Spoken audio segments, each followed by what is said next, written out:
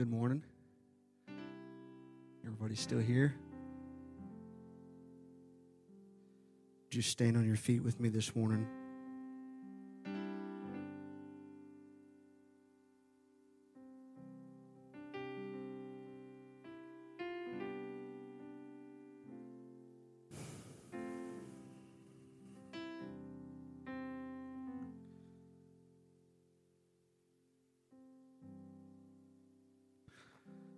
I was half-heartedly joking, Brother Barlow, but half-heartedly not. It's not going to be any lighter. In fact, Brother Barlow could have just continued on. 2 Samuel chapter 15. I'm going to read verse number 6. As you're turning there, I'd like to give honor to my bishop. Thank you, Bishop, for the opportunity to minister this morning. Sister Jackson, Sister Hannah, Sister Ruth, I honor you today.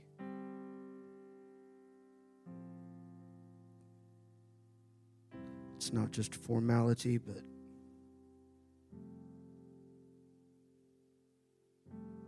I love this family. Very thankful. Give honor to Brother and Sister Massey, to our staff, and to all of you.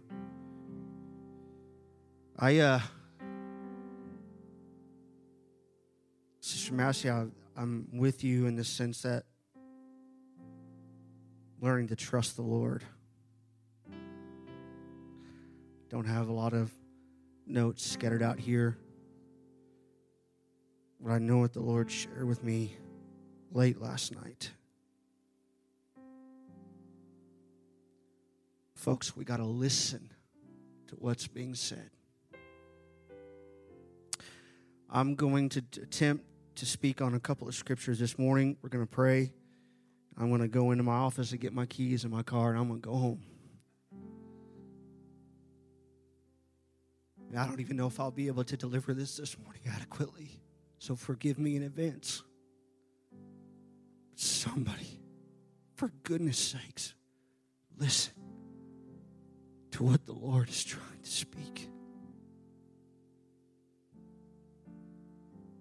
Listen.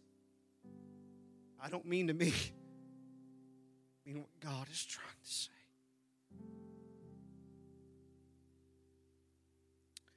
say. 2 Samuel chapter 15, verse number 6.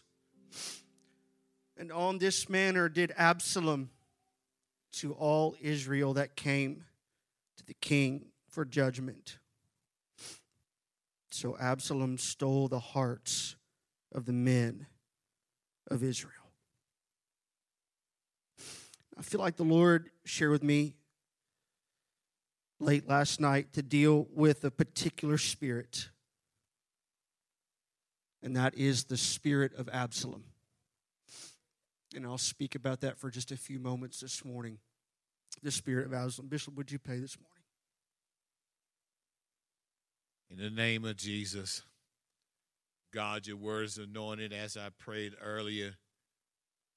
Anoint your male servant. Let him deliver it just the way that you give it to him. Let the word fall on good ground. Allow the word to be engrafted in our hearts and our spirit. And let this word today, God, produce what you have purposed. God, we submit the remainder of this service to you. And God, our hearts are open to what you have to say to us. We say this and we ask this in Jesus' name. Everyone say amen. You may be seated. You'll just give me a few minutes. Don't think I'll go the allotted time that was given. I am very honored. Bishop, for time's sake, I would elaborate. But I honor you. I honor you and your family. Brother Barlow made a couple of statements this morning. He started his message and he talked about apostolic authority. I received the Holy Ghost and was baptized in Jesus' name in Mother's Day of 1994. I've been living for God for a few years, like many of you. We celebrated our new birth under a pastor that was there at the time under a small church in Minneapolis, Minnesota. And the Lord directed us here. We've served under Brother Wallace and now Bishop Jackson.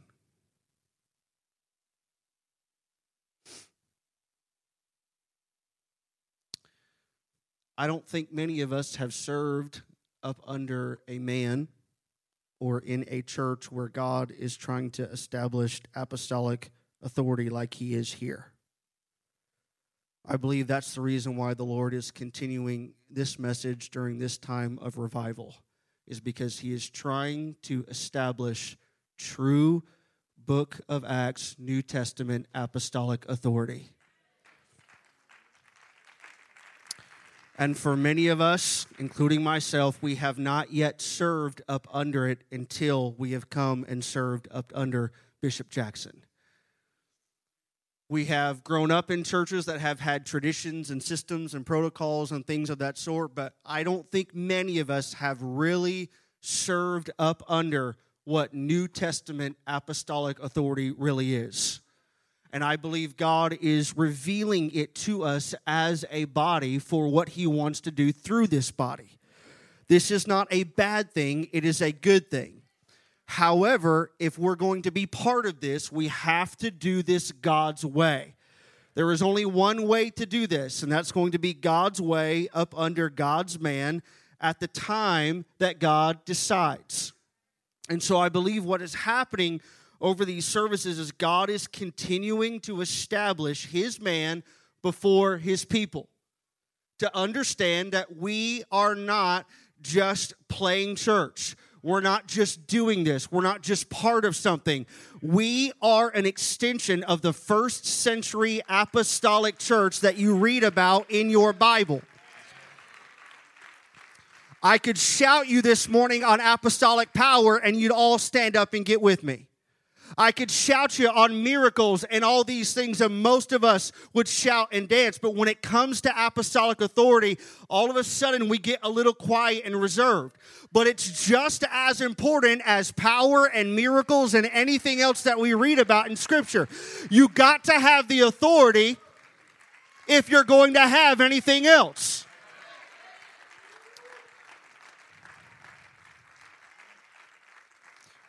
But there is a spirit that the Lord wants to expose and I believe defeat this morning, and that is beware of the spirit of Absalom.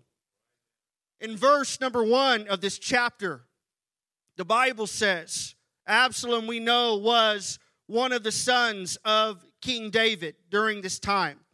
There's a couple of chapters here. We don't have time to go over it, but I want to pick out from just these 6 verses.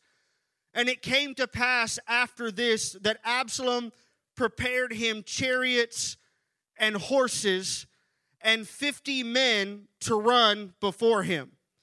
This should tell you immediately that Absalom was a prideful man. And Absalom rose up early. Look at the motive. Look at the intention. Look at what he was desiring to do. And stood beside the way of the gate. And it was so that when any man that had a controversy came to the king for judgment, that Absalom would call unto him and said, Of what city are you from? And he said, Your servant is one of the tribes of Israel. I want to point out that it was intentional that Absalom stood in the way of the people that were coming from the outside of the gate to the inside of the gate. He positioned himself in a place where he could be seen. He positioned himself in a place where he could have influence on the people. He positioned himself in a place where he could not be missed. He stood in the way of the gate. And notice, he would call unto the individuals. He was the one that was beginning the communication process with the individuals that were there. He began to open up dialogue to the people that were coming by. What deception, what trickery. What city are you from? Just to throw out that statement, let's open some dialogue. Let's have a conversation. Let's talk about some things. Your servant is one of these tribes of Israel. And Absalom said unto him, see, your matters are good and right. What you desired to bring to the king was good. What you desired to speak to the man of God was good. It was right. However, there's no man that is designated of the king to hear you. Absalom said, moreover, oh, that I were made judge in the land, that every man which hath any suit or cause might come unto me, and I would do him justice. Let me tell you what the spirit of Absalom is, and it is easily perceived and picked up on if you just listen. Although it might be communicated just a little bit differently, it always boils down to this. If I was the one in charge, I would not. Or if I was the one in charge, I would be doing this. You can dress it up any way that you want to, but if you listen carefully, it always boils down to that statement. Don't look at him, look at me.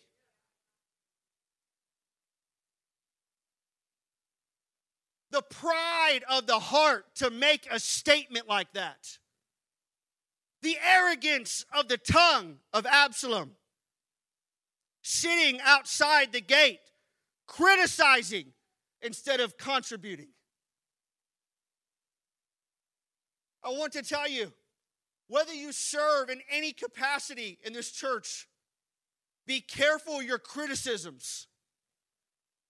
Don't sit out in the gate and criticize when God wants you to be contributing to what's happening here in this local assembly. It is very easy to sit out on a chair and to judge the decisions that are made and are being made. But be very careful how you put your mouth on the man of God. Don't criticize what you don't understand. Don't criticize what you don't know. You're not the king. You're not the man of God. He is. And that spirit is very strong in our day and age. We like to criticize everything. We want to find a fault. We want to find something wrong. How could God be affirming? How could God be speaking? Isn't he just a man? Yes, he is. But as was already said, God chose this man. Is he flesh like you and I? Absolutely. Will he make mistakes? Absolutely. But you know what? That's not your business and that's not mine.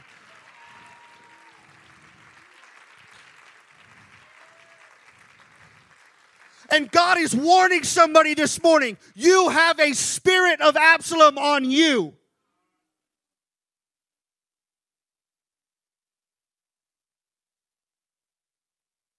I'll be transparent this morning for just a few minutes. I have the privilege to serve under this man for 10 years.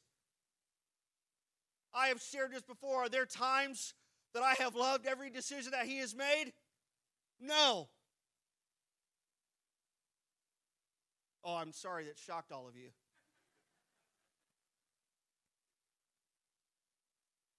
I've made this statement before. Have I asked to do certain things and this man very kindly has said no? Absolutely. Have I not understood some things? Absolutely. But what I found out is just because I work on his staff, just because I get an opportunity to be close to him, and just because I'm able to serve at this church does not give me the right to have my own opinion or to criticize if I think differently.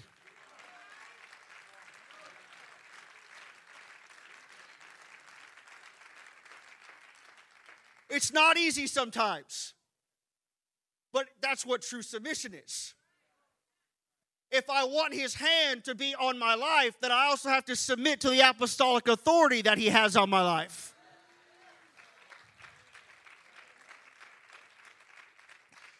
And so we see here Absalom, pride in his heart, arrogance in his tongue. When he says, oh, that I were made judge. The king doesn't really want anything to do with you. If so, he would have had somebody to come hear your matters. And just as the man of God spoke earlier about the structure that's set up here, well, why can't I have Bishop's ear? I had no idea you were going to be speaking some of these things. There's nobody hear me on this. I wish I had Bishop's ear on this. Folks, whatever Bishop says goes. Whoever he puts in front of you, trust. That man, that man, that man. And these ladies that we get a chance to work with, I can testify. I work with them daily. I know their fruit. I know their heart.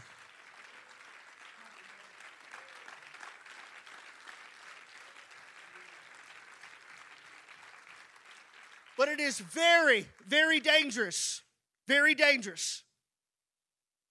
to begin to say, well, Bishop doesn't have time for me. Maybe I'll go to somebody else. Bishop's not listening to this. Maybe I'll go outside of the structure. Maybe I'll find my own way. Maybe I'll find someone that'll agree with me. Maybe I'll find somebody that I trust. Be careful in that. Notice what he said a little bit further down. When he said in verse number 3, and Absalom said, see, your matters are good and right. You're justified. But there's no man that was appointed by the king to hear you. Oh, that I were made judge in the land, that every man which has a case or a right cause would come to me, and I would give him justice.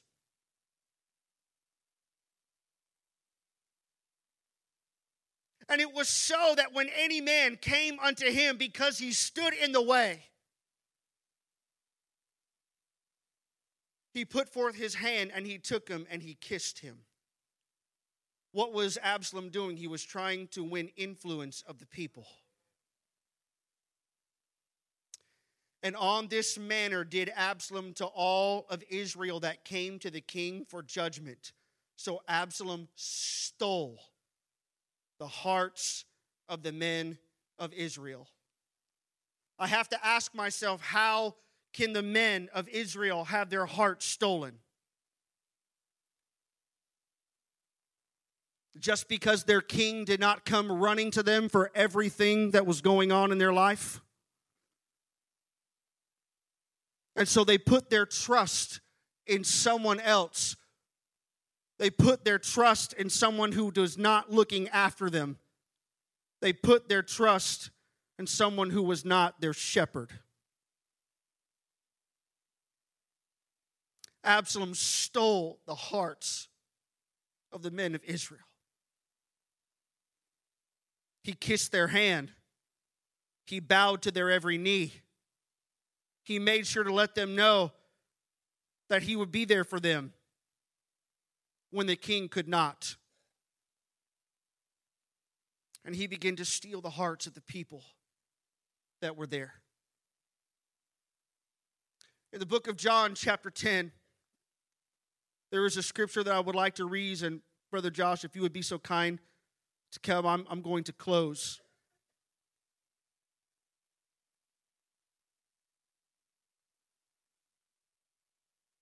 It's very, very heavy this morning. Brother Barlow made a joke that it might get better after what he said, and I was thinking it's not going to get better, it's going to get a lot worse. I don't mean that for us. I mean that to whomever God is trying to speak to. How could a one man steal all of the hearts of the men of Israel? Influence is a very powerful thing. prestige is a very powerful thing. I believe part of it was because he was part of the royal family. He was in a position where he thought people would listen.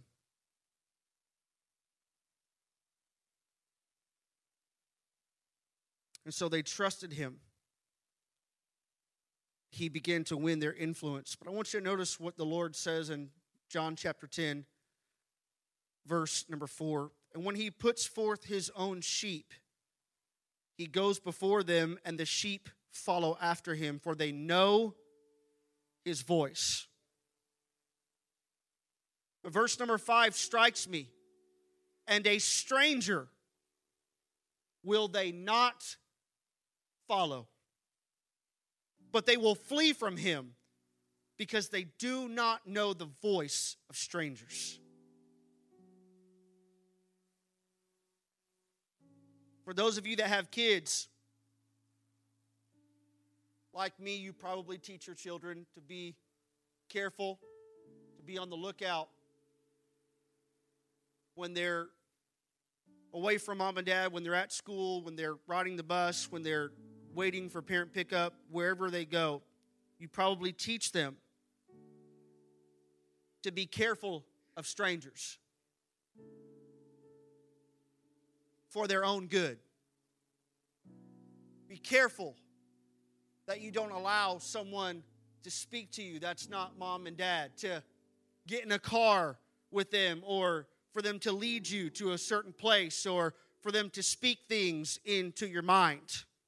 Don't listen to a voice of a stranger. We teach our kids that in principle for their own safety. And yet we should take this application for the Word of God as the same. The sheep follow him, for they know his voice. Brother Barlow made a statement a few minutes ago about being in meetings and not knowing what to do. And yet hearing seemingly Bishop's voice in the tone that it is. And here yet will come an answer. Here will come direction. I can tell you that's happened many a times. I can attest to that personally. God, what to do here? God, what should we say here? Bishop always tells me, he said, one of these days you're going to get up there and God's just going to test your obedience to see what you're going to do. Are you going to trust him, or are you going to fall back on those notes and what you've prepared? And so there are times like this, like last night, I could literally, while praying, hear his voice saying, are you going to obey the Lord? Are you going to trust? And I could hear it in the same tone. I could hear it just as if he was speaking to me. I know the voice of my shepherd.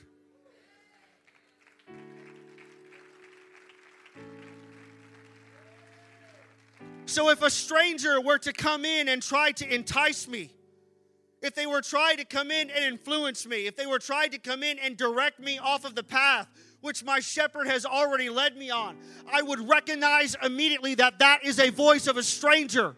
And I have to flee from that voice. I have to remove myself from that voice. And I cannot follow the voice of a stranger.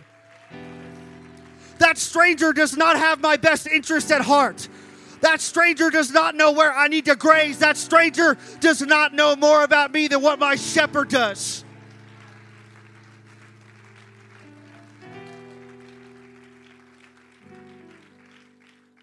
And I'm telling you, there is a spirit of Absalom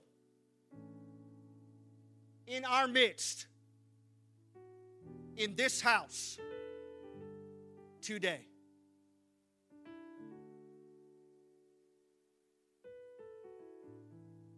Sitting at the gate in your robe, criticizing, being the people's voice.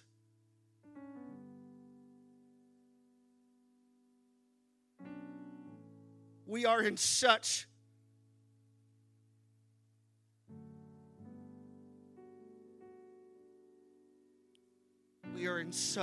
wonderful times as a body. But if you think that the men and women of God that are coming after for the rest of this revival are going to speak anything different until that thing is broken, you're wrong. God is going to deal and deal and deal and deal and deal until that thing is broken. I want you to stand with me all across the building this morning.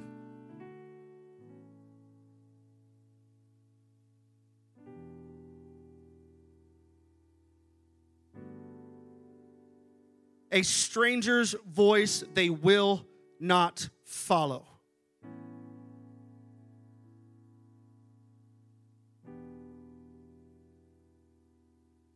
You want to know the end of Absalom? It's not pretty. Scripture says that he tried to deceive the king.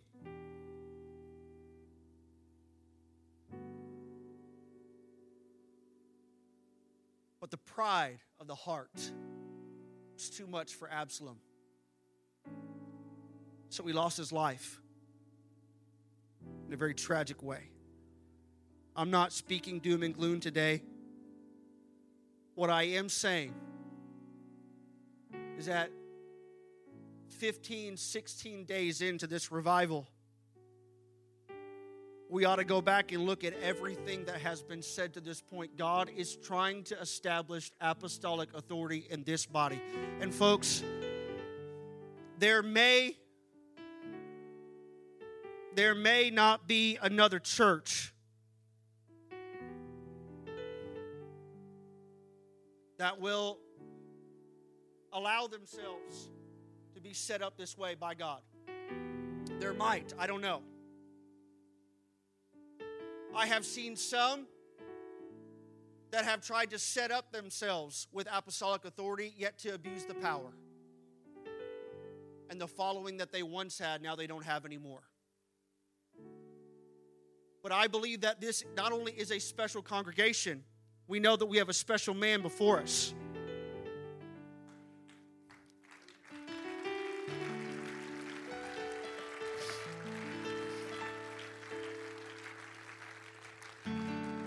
And so God is going to set this up according to the first century church.